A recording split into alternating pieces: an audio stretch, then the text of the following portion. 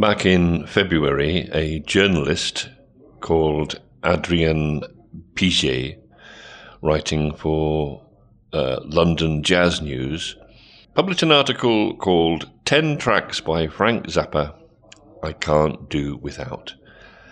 In his introduction to his list of 10 tracks, he said, "I've been listening to Zappa's music since I was 12 years old. And from 17 to 19, I was only listening to Zappa or related composers like Stravinsky, Varese, Gustav Holst, spending nights smoking pot, watching all the content YouTube has to offer about these gents. His art changed me forever, and I wish I could have met him, but whatever, I was born a millennial." Here are his 10 choices, in each case followed by my comments on his choices. There will be a second mix then, my 10 choices of 10 tracks I could not live without, and my justification for each one. Happy listening.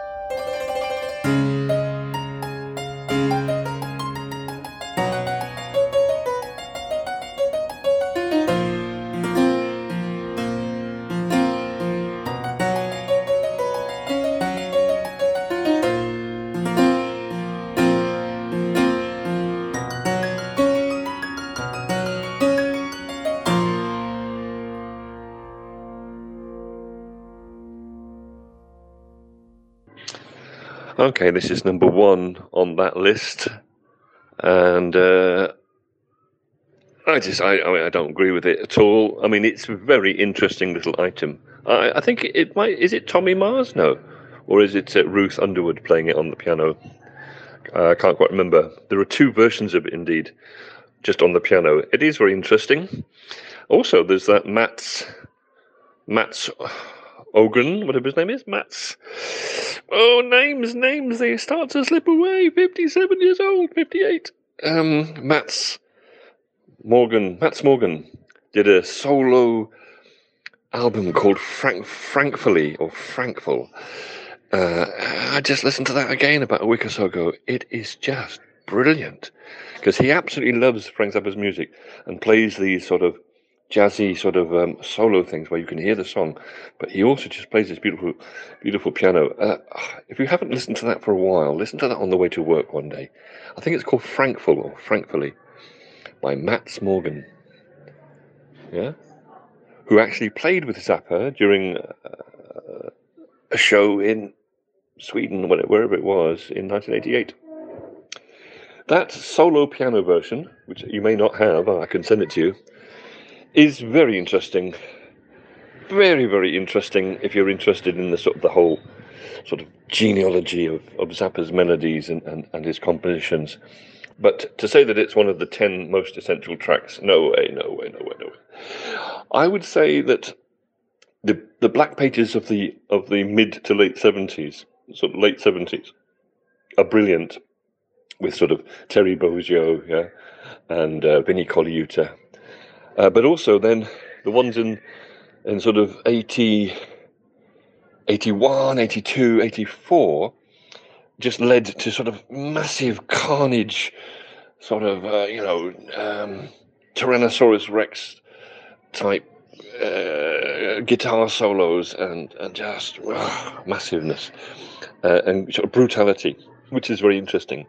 But I think the big band arrangement in the sort of the slowed down version of Black Page from 1988 with the big band arrangement, I think that's probably my favourite Black Page outing. Although, obviously there's sort of like 1977 and 1976, yeah, with Terry Bozzio, live in New York, Zappa in New York, and Punky Swips, what's it called? Baby Snakes, whatever that album is called, that came out sort of oddly in sort of the late 80s there somewhere.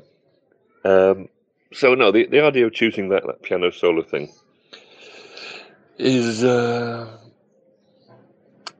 it's an interesting thing. I think it's a little bit of Zappaholic virtue signaling. Sorry, but not.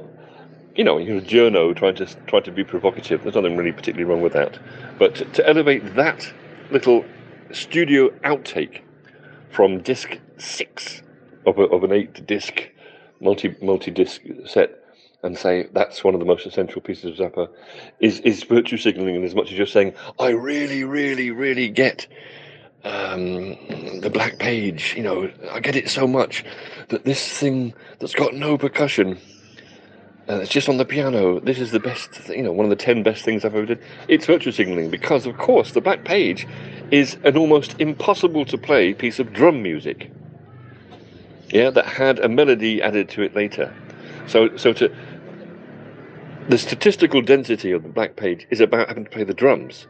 And whenever you see any videos or any ex-Zappa drummers talking about their time with Zappa, they'll always say, he showed us this thing. It's called the Black Page because of how much ink there was on the manuscript. It's about playing the drums. And the idea then, at some time, he was working out the melody on a piano and he came up with this kind of martial music kind of thing, sort of fanfare kind of music to go with it. With sometimes the notes following the drums, sometimes they're not.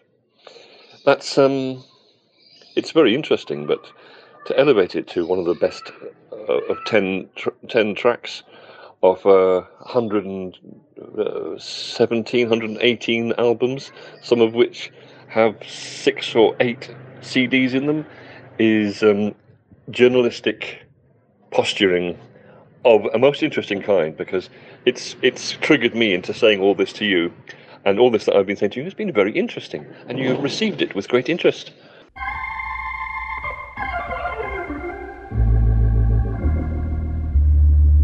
Don't it ever get lonesome? Don't it ever get sad when you go out on the road? Oh, there was one time in Minneapolis. Don't it ever get lonesome?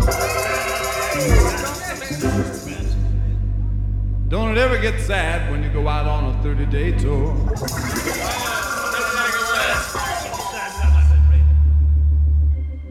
You got nothing but groupies and promoters to love you, and a pile of laundry by the hotel door.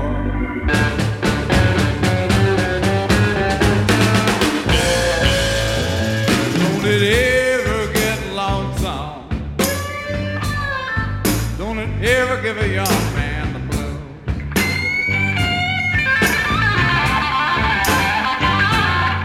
Don't it ever get lonesome? Don't it ever make a young man wanna go back home?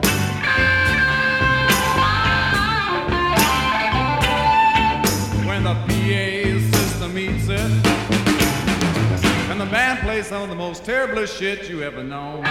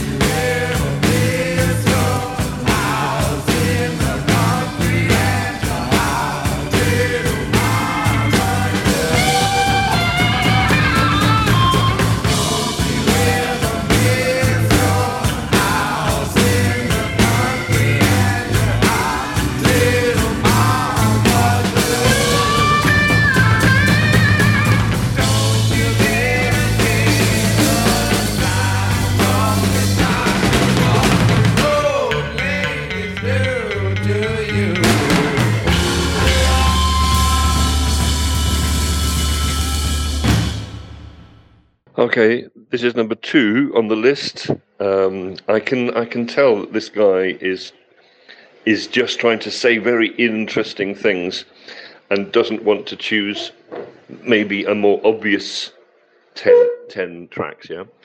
So what to make of it? It's provocative. To say it's one of Zappa's top 10 tracks, essential tracks, whatever he said it was, that impossible to live without. Sorry, it's sort of interesting nonsense. It's his sort of smut rock band, Flo and Eddie, and it's about road ladies shagging groupies on while touring. It's a really nice piece of music, and it's got this sort of exuberant vocal and everything. But sorry, if you're going to have 10 essential tracks from 120 Zappa albums, many of which are multi-CD box sets, I don't know that anything from this band and this band's repertoire gets into the top 10. God knows. But certainly not this track. I mean, this is not... there's not even in the top 3 tracks on the album that it's taken from. Yeah, there's stuff on Chunga's Revenge that is a little bit interesting, but even that, Chunga's Revenge is probably midway down the table at best, in Zappa's list of lifetime releases. It's just a bits and pieces album that's a great disappointment, really, to be quite honest. After Hot Rats, the brilliant Hot Rats, and they're also different but brilliant Weasels Rip My Flesh and Burnt Weenie Sandwich. Burnt Weenie Sandwich, my goodness. Weasels Rip My Flesh, my goodness. Hot Rats, oh my God. This is going to start a whole new genre of music, just like Miles Davis was at that time. And then Chunga's Revenge? And then you just choose one of the little smutty little blues tracks that it doesn't even have a Zappa melody or Zappa syncopation or Zappa drum track or Zappa wit in it. Sorry, more virtue signalling. But what's the point of doing a top 10 anyway, unless you're going to provoke people like me into saying very interesting things to someone like you? Thank you.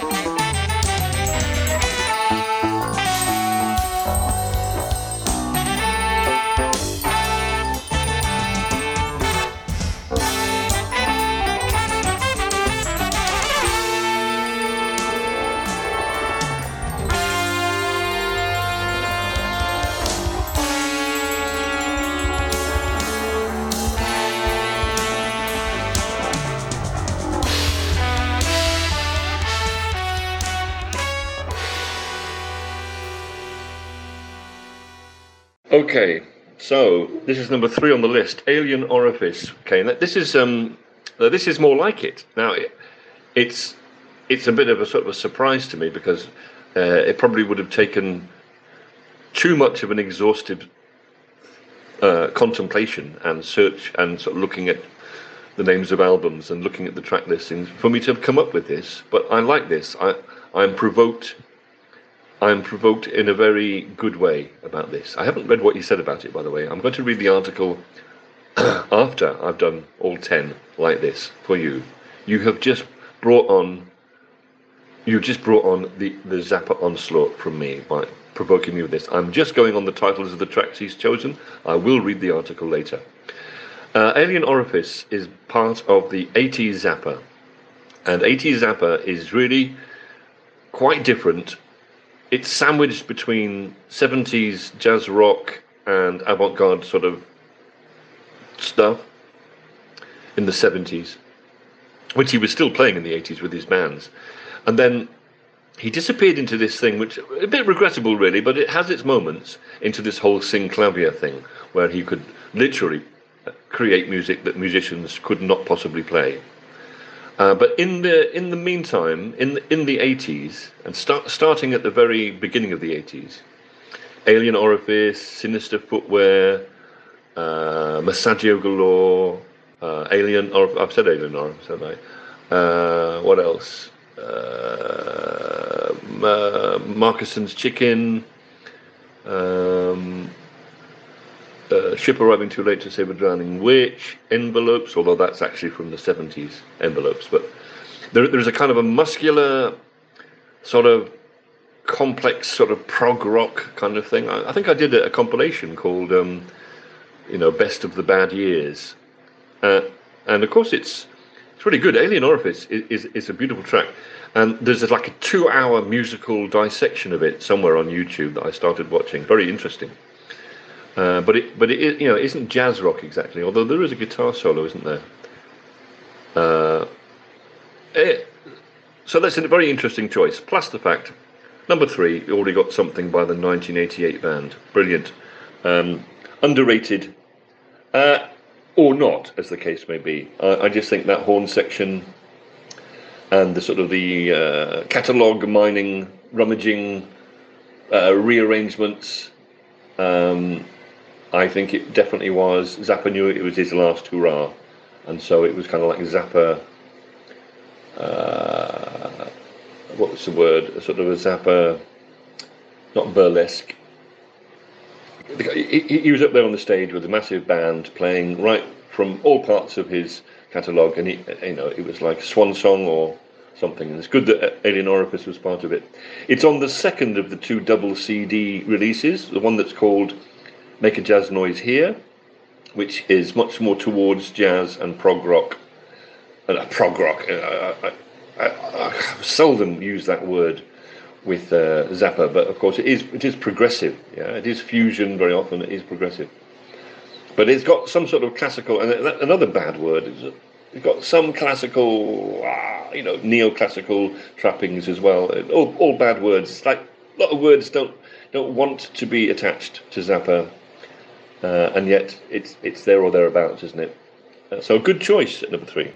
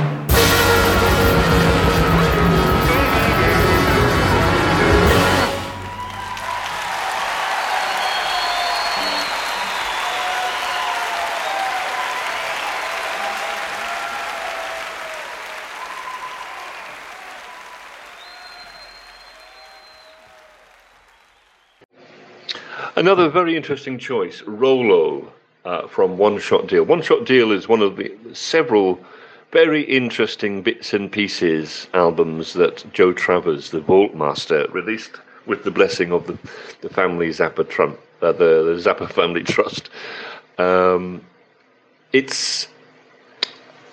Rollo is this sort of amazing, totally Zappa music, and it's kind of like part of the Don't Eat the Yellow Snow kind of that whole suite of music.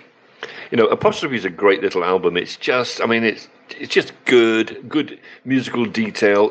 It's like humorous music, but very difficult to play. And, you know, Stinkfoot and Uncle Remus, but also that whole suite, St. Alfonso's Breakfast, Nanook Rubs It. Rollo was part of that. Oh, sorry. So what I wanted to say about that is that to hear his band playing it in 73, 74, live, is sort of, it's totally exciting and it's brilliant. And in part of that, although it wasn't, I don't think it was on the album, or if it was just like a little bit of, just hinted at somewhere in the sequence, which fascinates Henry, my son, by the way. He just listens to that and just thinks, wow, you know. And I once showed him a YouTube clip of somebody playing the drums, you know, like just a demonstration, a drummer playing the drums for Nanook Rubs It or St. Alfonso's Pancake Breakfast, and it's just amazing. It's you know, Ralph Humphrey, bloody hell. When I was a kid, I'd listen to that and just think, this is funny, this is brilliant. When I was a student, I remember listening to things like that and Shake Your Booty, and just it really hitting me. You know, you can't make this music without a drummer that can drum like that, because what the drummer's doing is emphasizing, bolding, italicizing, punctuating, everything. Yeah, and now we've got 2 bars in 3/4 time, and then at 1 bar in 9/7. Not that I could really recognize that exactly, but I could hear when you started listening to it carefully. You think, shit, you know, this is hard to play. And if you don't have that 1 bar in 9/7 after the 2 tango bars before a little jamming in 5/4, then it doesn't sound right. Then you're not playing the song. Well, so anyway, Rollo is a really exuberant piece of music that has been separated out on at least 3 occasions now. I think it's in the Orchestral Favourites box set. It's in the One Shot Deal thing that came out about 14 years ago. It's also to be found on an album that was actually, I think, mixed in quadraphonic sound called Quadrophenia. No, not Quadrophenia. Quadro something. Quadroplegia, or whatever.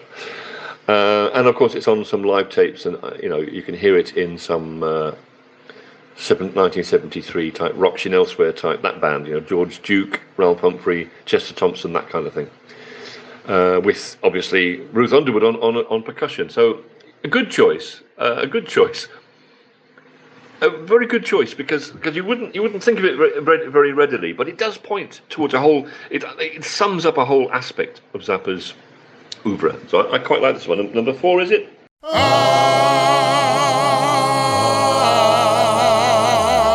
Man.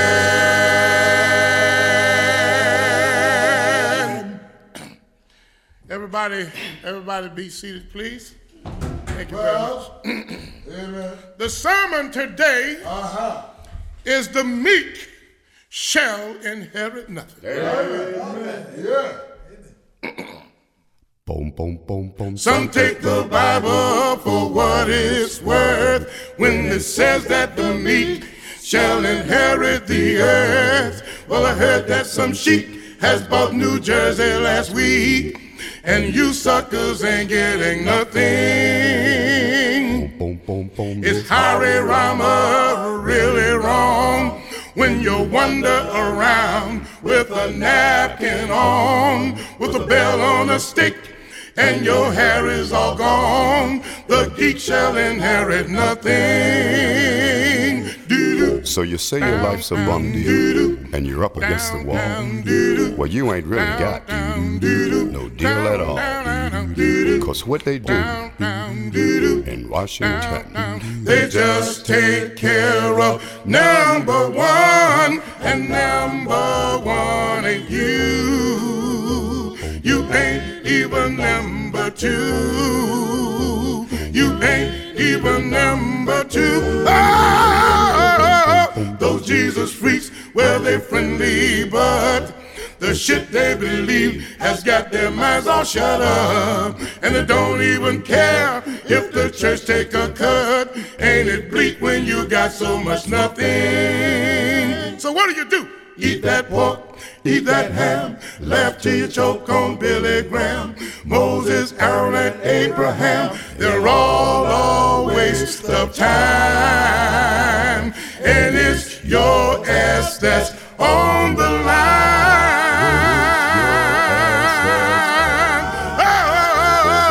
Do what you wanna, do what you will. Just don't mess up your neighbor's thrill. When you pay the bill, kindly leave a little tip and help the next poor sucker on his one-way trip. Some take the Bible, some take the Bible, some take the Bible.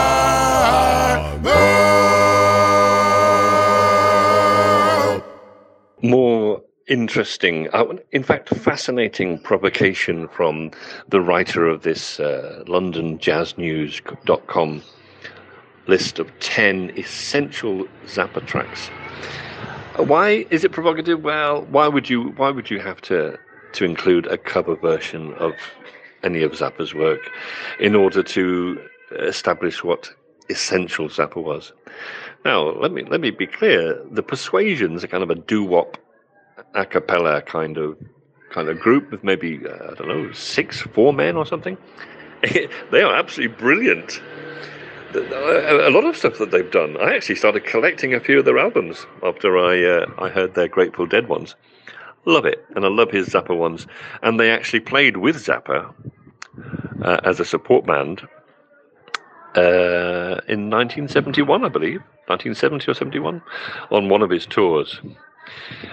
The meek shall inherit nothing. But anyway, as lovely as it is to hear it done that way, and also those kind of covers bring out the songwriting and the melodic quality of things that sometimes might even be a little bit obscured by Zappa's own arrangements. And there's certainly some truth to that, but still, to put a cover version of anything on a list of 10 essential Zappa tracks is interesting Zappaholic virtue signaling, as I said before. The song itself, The Meek Shall Inherit Nothing, there's plenty of versions of it played live that have been released, or at least there might be 2 or 3. But it was originally on an album called You Are What You Is, which is a scathing. I mean, in many ways, I sometimes forget that album. It's brilliant. I mean, there's all the salacious things in the 70s. Then there was the political sort of agit-prop kind of stuff in the 60s. But You Are What You Is is still quite salacious, and the label misogynistic can be attached to it, but it's starting to talk about TV evangelists and about celebrity culture and about American values in general. And if ever you're tired of listening to jazz fusion from the 70s, or proggy kind of rock there from the late 70s, if you listen to You Are What You Is, it's absolutely brilliant. Instrumentally, arrangements, lyrics, the vocals are just unbelievable. No wonder the Persuasions wanted to do a cover version of it. But funnily enough, despite all that, and there's some very controversial things on it, but it's well worth it. It unfortunately doesn't have a Caliber Your Mama at the end like Shake Your Booty does.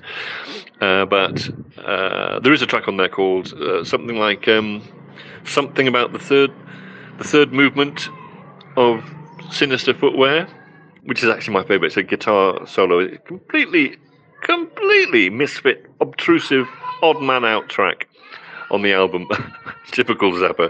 But if I were going to take Zappa's version of this, would it be one of my top 10 essential tracks? No. If I was going to try to have one really offensive or really provocative, real sort of cocking the snook at the world track by Zappa, it would probably be something else. Maybe something else off this album. I don't know.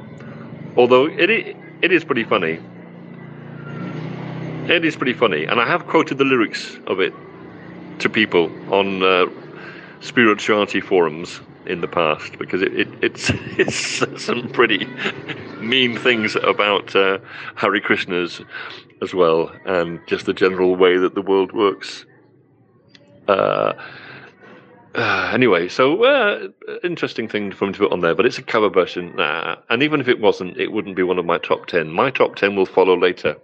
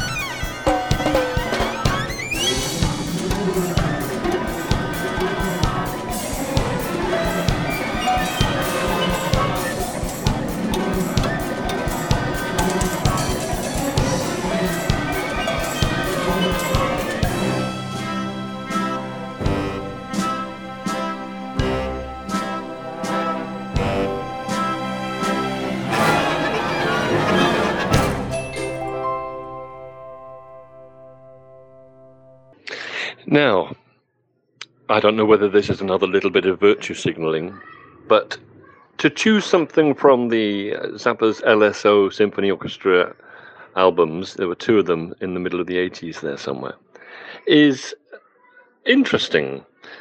Will he, this is number 6, will he or she choose something from Thingfish just to, put his thumb or her thumb on the end of her nose and waggle her fingers at those of us that think Thingfish is bad?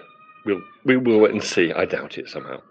Now, LSO Symphony, London Symphony Orchestra isn't really bad, but it has its problems, which Zappa talked about. He only released the album because he'd spent so much money having it made. He had to make thousands of edits to try to improve the performance of the orchestra.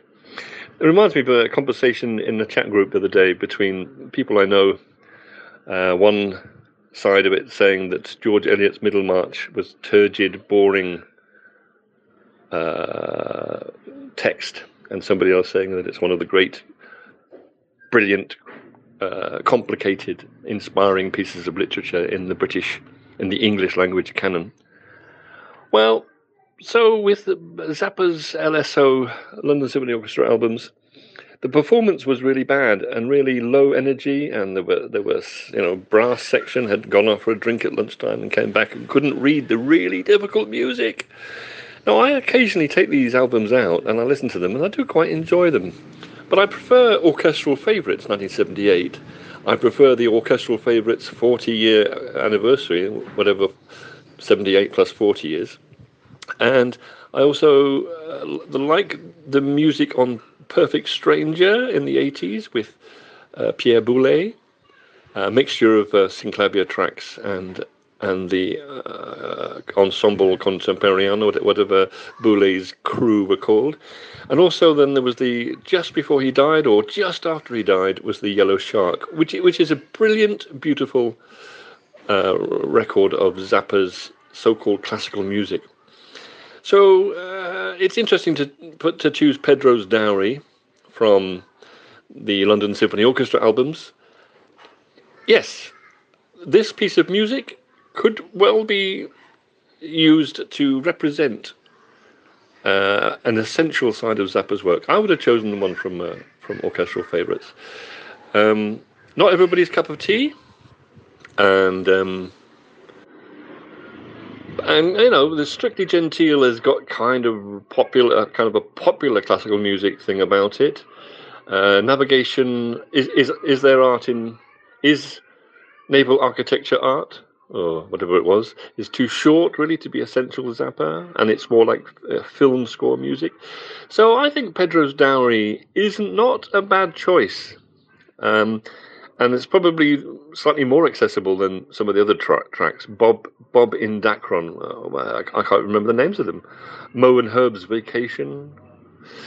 And Strictly Gentile's on there too, on the LSO albums. But I think Pedro's Dowry is not a bad choice. But I think the author of this list of 10 has chosen the London Symphony Orchestra performance for some slight posturing reason.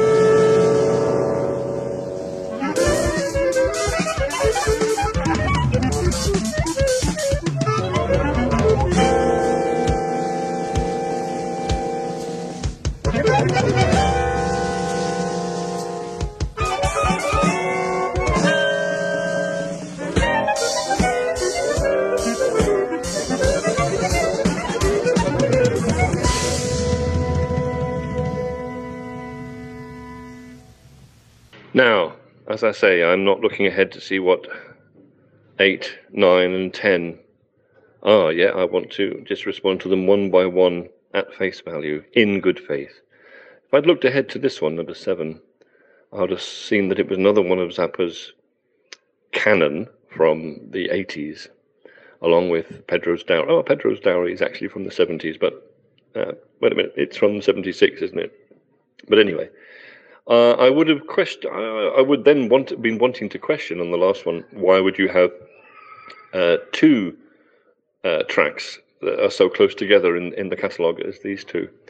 But Mo's Vacation, I think it's Mo and Herb's Vocation, actually, isn't it? It's another interesting track. And this is obviously from, if it's an unreleased studio version, then it means that it's from that Orchestral Favourites box set, which had about 4 or 6 CDs in it. And it's certainly interesting. And I can't quite remember. It seems to have been mistitled. I'm pretty sure it's Mo and Herb's Vacation, not just Mo's Vacation, which means it might be a slightly different version of it. And it also might just possibly be Zappa in rehearsal. I'll have to go and check. Now, I didn't think it was right for me to go and check before I left this voice note because, I'm just trying to respond spontaneously. I don't want to research any of my answers. So I'm thinking that maybe it's one of the rehearsals that's on one of the bonus discs of that 40th anniversary box set, which gives you a chance to actually listen to Zappa at work with his small orchestra, which would have been, although it says 1982 here. Why does it say 1982? That's interesting. I wonder if that's correct. Why does it say 1982? I'm not even sure what release this is from. It might be a mistake, Anyway, yeah, another good one, and another good composition, another fascinating side of Zappa. I will go away now and look to see why that says 1982. I mean, is it talking about a track?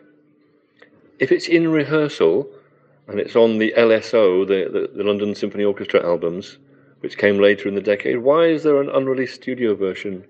How did that get released? Is it on one of the discs that came out in the last 20 years that maybe I didn't pay really close attention to? 1982, that's a very curious number. Okay, great sort of seemingly chaotic, confrontational, rumbumptious and creepy music. That's 20th century avant-garde, post-Stravinsky, post-Webern kind of Zappa music. If it's played by the people in the 70s for him, they're playing it with great relish. If it's being played by those dudes that had a drink at lunchtime, and then that caused Zappa to have to make 1,000 edits, then I don't know, may be interesting. I'll have to take a look at what this actually means. If it just says that, I would think it means Orchestral Favourites 1978, the box set. If it said 1985, I'd think, well, somehow we got hold of a rehearsal from the LSO albums, but not that I'm really aware of. So 1982 is a very interesting thing. Wait a minute, could it be? No. Well, this one's got me slightly stumped. Thank you. Keep it crazy, so go down easy. Keep it crazy, so go down easy. Keep it crazy, so go down easy. Roll over and crazy, down, running through the heart of town. Keep it crazy, so go down easy. Keep it crazy, so go down easy. Keep it crazy, so go down easy. Roll over and crazy, down, running through the heart of town. Even women, they sure has it tough. Think of men, well, that just ain't enough. All the good girls are looking all the time. Good, that is something that they can't find. But if they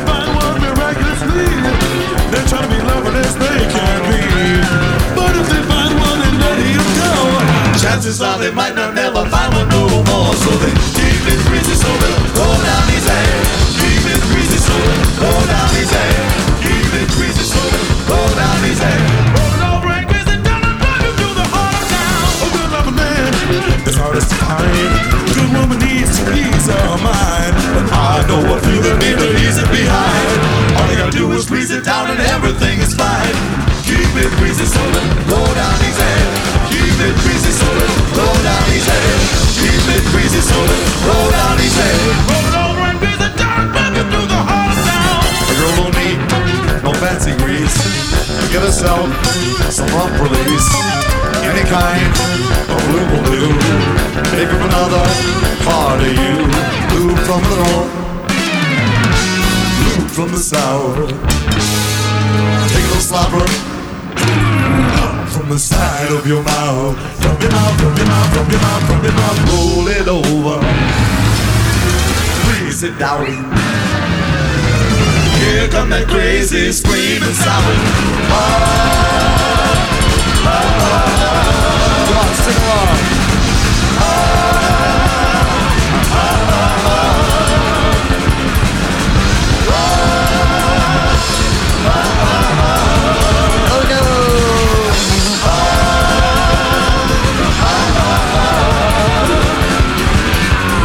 Keep it greasy so it'll go down easy. Keep it greasy so it'll go down easy. Keep it greasy so it'll go down easy. Roll it over and grease it down. Down. Down. Grease it down. Well, now, here comes that screaming sound again. Right, now this album, Buffalo, is actually a complete live concert from late 1980.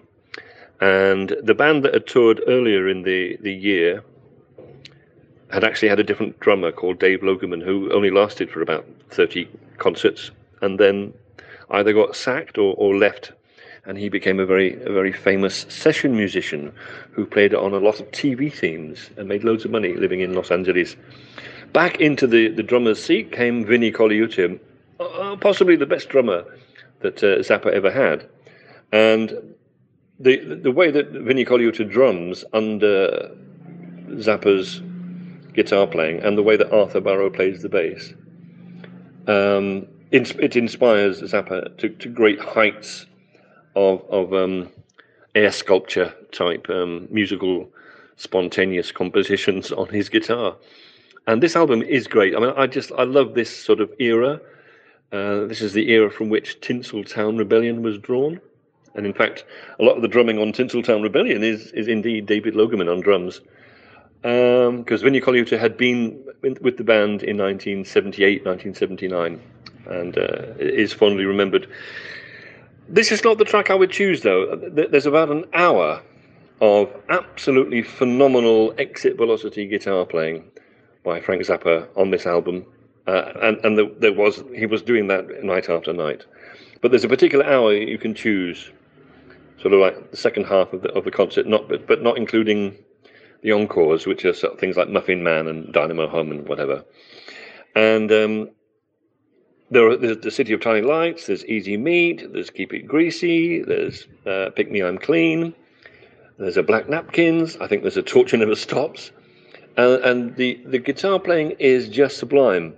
It's all absolutely 16 horsepower, 8-valve playing, and there's got that Zappa tone. And me and my friend here, who I got into Zappa a couple of years ago, describe it as just filth. It's just filthy guitar. Doesn't repeat itself. It plays like really weird, discordant notes against the bass notes and the keyboard notes that create a kind of a tension, but not in the conventional way. It kind of creates like a cacophony, and then it comes soaring out of it with brilliant, weird phrasing on the guitar. But having said all that, Keep It Greasy is not the one I would have chosen. I would have chosen probably Pick Me I'm Clean, which, if you stop and think about what that song is about, then maybe there's a song that's quite offensive, talking about groupies again, and naming people in the band and who they're with, and what the prospective groupies are saying. So there you go. Why wasn't that on Have I Offended Someone when that came out in the 90s? I would probably choose Pick Me I'm Clean, because it creates just a plateau rather than a driving sort of beat like Keep It Greasy or City of Tiny Lights. It just creates a kind of a plateau on which Zappa can just spontane.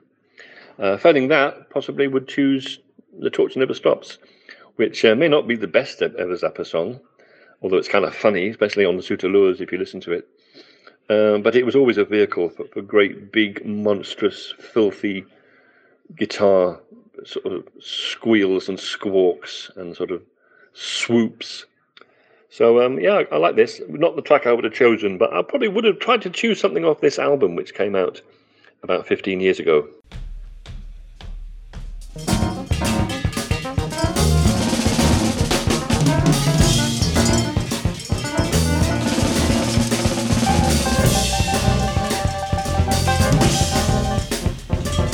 Raw, unbridled passion.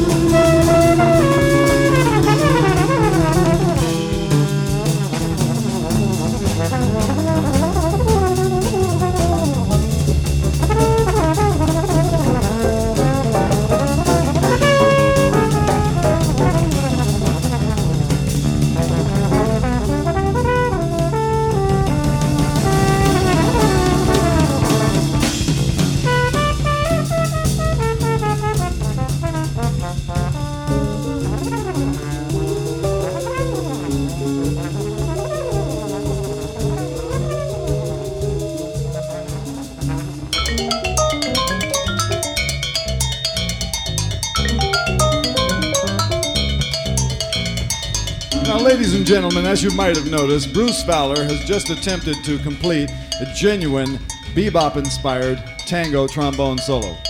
But Bruce, aside from being a fantastic person who blows on an instrument that goes in and out, has also worked up a dance that goes with this tango.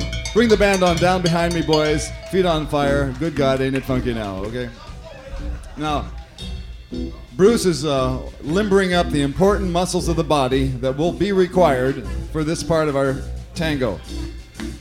His lovely assistant, Napoleon, will work with him in the first part of this dance. Now, to accompany what they are going to do with their feet, George is going to take the melody of the tango, paraphrase it, play it and sing it at the same time. Okay. Are you ready? Give it a whirl. Jazz.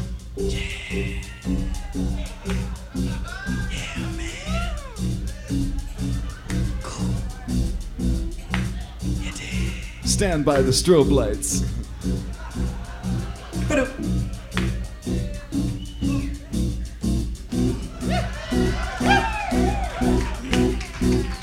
This is even if you think it doesn't sound like that. Bebop. Bebop. It sort of sounds like bebop. No, wait a minute. Give them another chance. Give them one more chance, George. You don't want to throw them off. Give them another chance, George. One more time. Get in.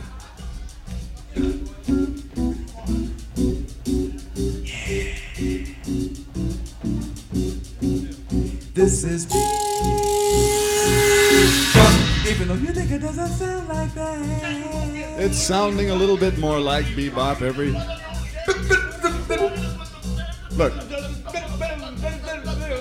Look, come here, you guys. Bruce, Napoleon, come over here. Seriously now. I mean, you know about jazz. You know how when it's really good, you know you have to play with your back to the audience and everything? Okay, all right. Really deep and sensitive, you know, and with a lot of notes that are not in the key, okay?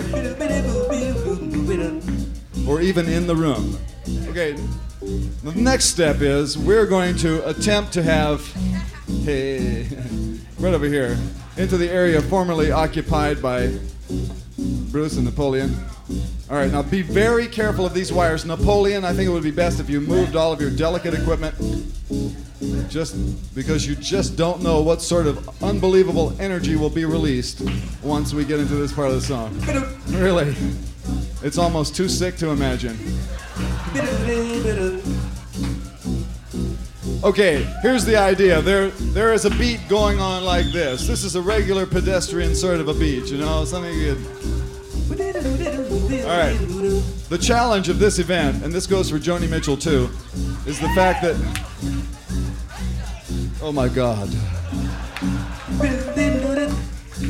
Wait till they have that on television.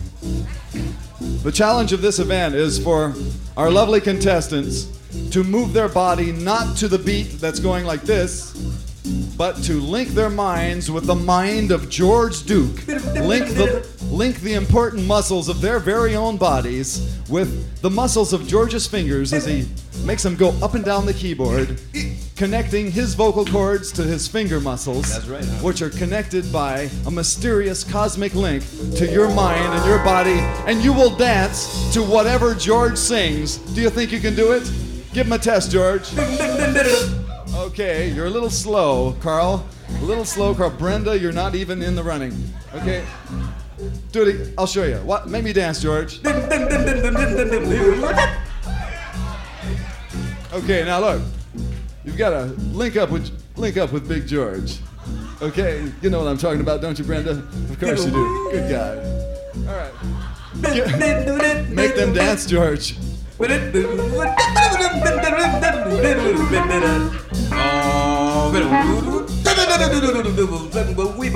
It's entirely too adagio. It has to be more frenetic, you know, more, you know, like.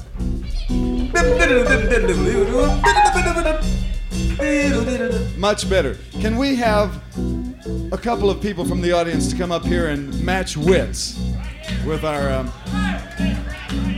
A young gentleman has presented himself for this scientific experiment. Do we have a succulent young lady who will accompany him? Oh, come on. What's your name? Pretty entertaining.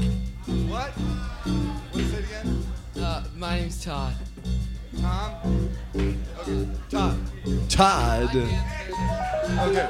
All right, now wait just a moment. We have to... Hey, there is a customer right there.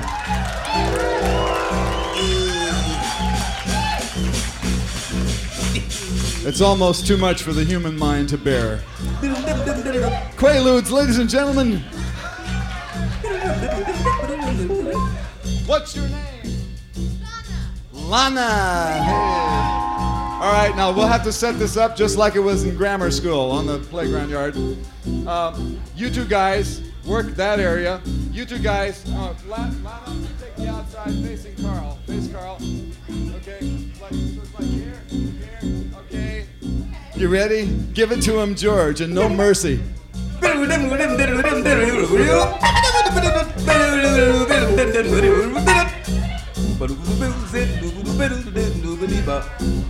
Carl, you keep grabbing her, Carl. No, faster, faster.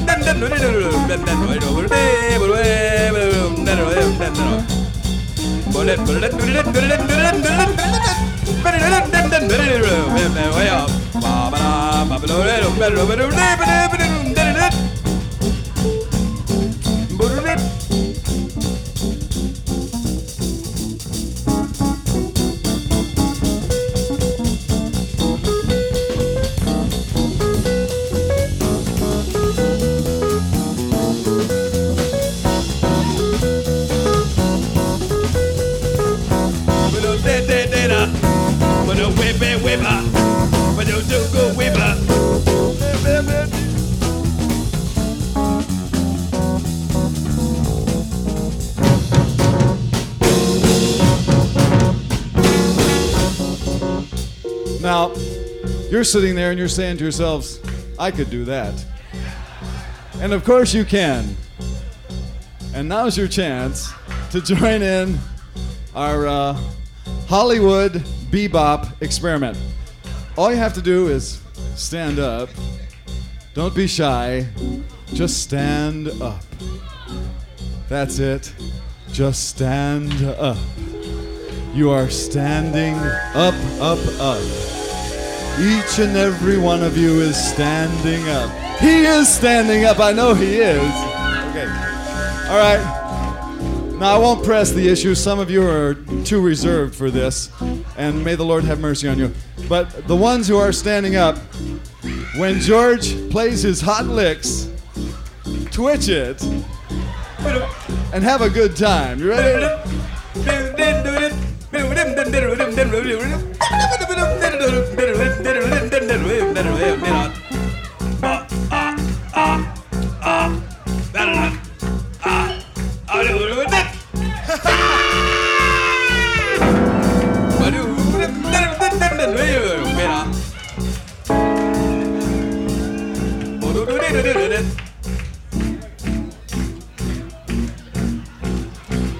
A religious experience right here in the Roxy, ladies and gentlemen.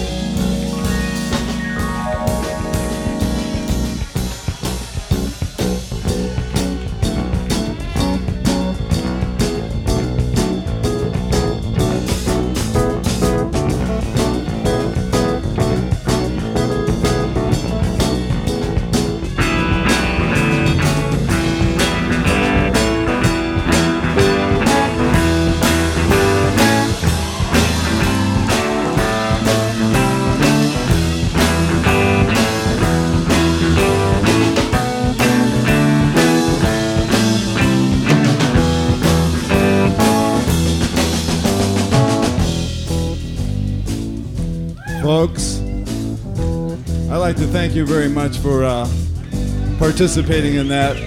It's good for you, really. I think I'm gonna play Green Onion. Just keep playing it.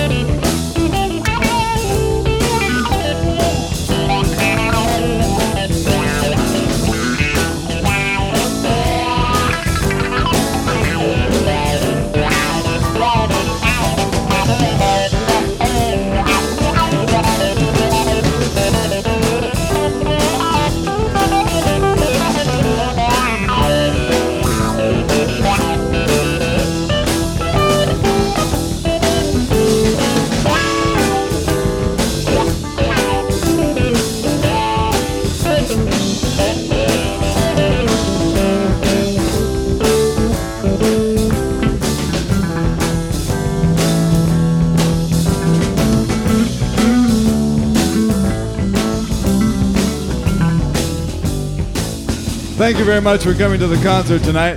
Bruce Fowler on trombone, Napoleon Murphy Brock on tenor sax, Ruth Underwood on percussion, Ralph Humphrey on drums, Chester Thompson on drums, Tom Fowler on bass, George Zoom on keyboards, Marty Perellis on smoke machine.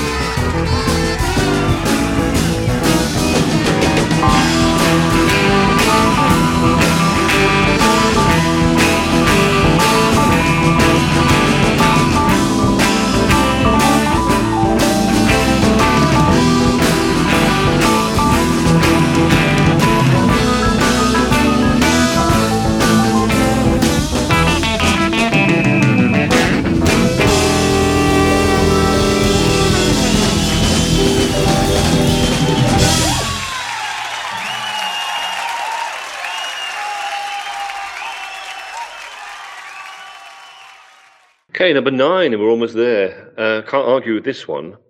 The Bebop Tango is the final sort of 15 minutes or whatever, 12 minutes of Roxy and Elsewhere, which has long been my favourite Zappa album, although I don't know if my house was on fire and I only had a chance to just grab one CD. I'm not entirely sure that it would be Roxy and Elsewhere, having served its purpose by being the favourite for decades. Roxy and Elsewhere was the first Zappa album that I heard that I hadn't heard already when I arrived at college. So I already knew Shake Your Booty and Joe's Garage and things like Live in New York and Sleep Dirt, Studio Tan, Orchestral Favourites, and then the albums of the what's the Inca Roads, One Size Fits All, and so on. But I hadn't heard Roxy and Elsewhere. And I heard that then when I was, 18 or 19 years old. And it's just brilliant, funny, cartoonish, serious chops,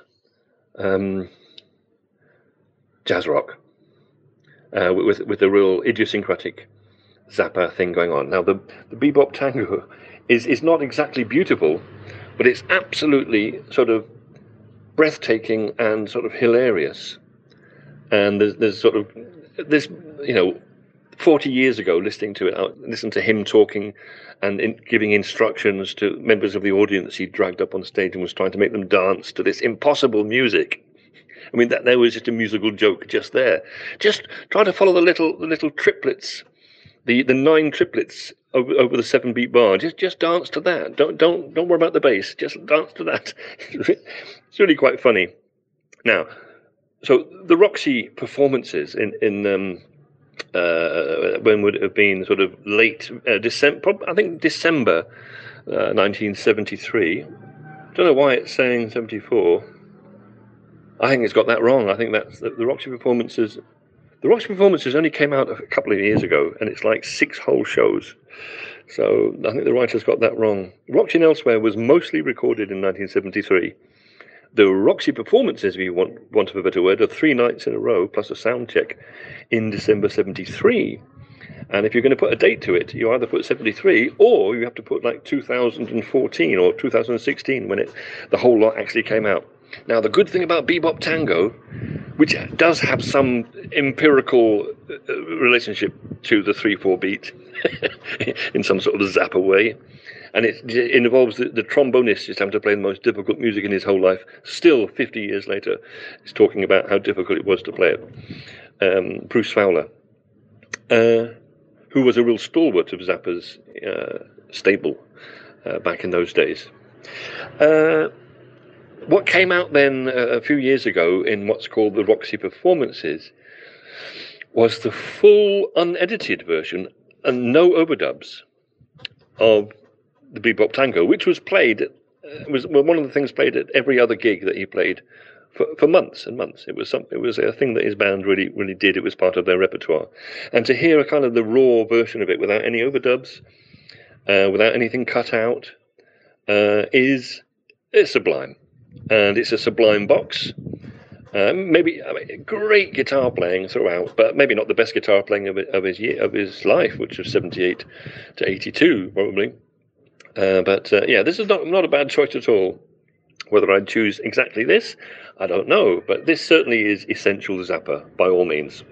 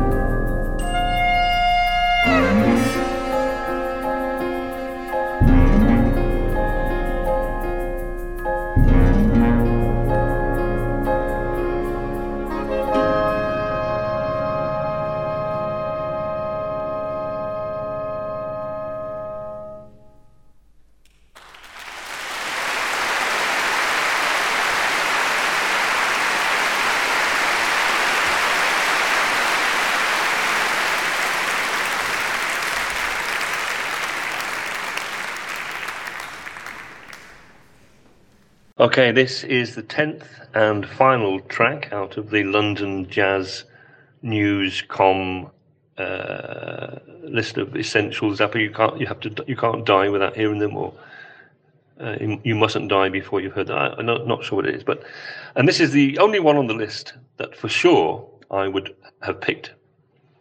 It's from the Yellow Shark, which I mentioned earlier. Yellow Shark was released either the month that he died or very shortly afterwards. I believe it's not a posthumous release. I believe it was in his lifetime, but only by a matter of days. It's a German orchestra, independent orchestra, highly talented, cutting edge. I mean, I've heard lots of other stuff by them. They're called the Ensemble Moderne, I think. Is that right? Absolutely brilliant. And this is a piece that was commissioned for a documentary about the Eldon Valdez. Some ship sank, and then the company tried to sort of shirk its responsibilities. All the oil killed, hundreds of thousands of birds and seals, whatever. It's a beautiful piece of music. It's more beautiful and more conventional than most of Zappa's neoclassical catalogue, but it's a standout track on this wonderful album. Just a brilliant album. Although a lot of people that want to hear Your Mama and obviously Dynamo Hum, but Black Napkins and Waterman and Easter Hay are not necessarily going to go for his classical stuff. But I just love this album, played by real talent, really into the music that they were attempting to play. I think he was very happy with their efforts. I think that they bonded with him through all the rehearsals for this, and they've done their own posthumous release of other Zappa tracks, which is well worth listening to. I think it's called Gregory Peccary or something. So yeah, this sort of classical stuff. That album was just, it's so good. But I mean, the fact that it was released by the same composer as who released, Roxy and Elsewhere, or Shaky Booty, is just a testament to the man, the composer, the musician, the guitarist. He doesn't play any instruments on this one. He conducts one or two of the tracks, and there are some funny tracks with spoken word, which may not stand the test of time quite as much as. I mean, he was just being perverse. He was getting, it's a bit like Ricky Gervais trying to get ordinary nice people to say horrible things, or even not even nice people, but just saying horrible things so that he could laugh at it in rehearsal. He made these musicians say some really weird things about penis piercings and tattooed cocks and things, and actually they ended up really loving having to do it, and they did it in front of huge audiences to rapturous applause. And The Yellow Shark and tracks like Outrage at Valdez, but not only that, other tracks too, a few from his old canon and a few special compositions made expressly for this outing of his work. It's just brilliant, and this would have been on my list of 10. What an interesting exercise this has been. Now I'm going to go back and I'm going to read the 10 little screeds under each of these 10 tracks and see what the writer of the blog comment has to say.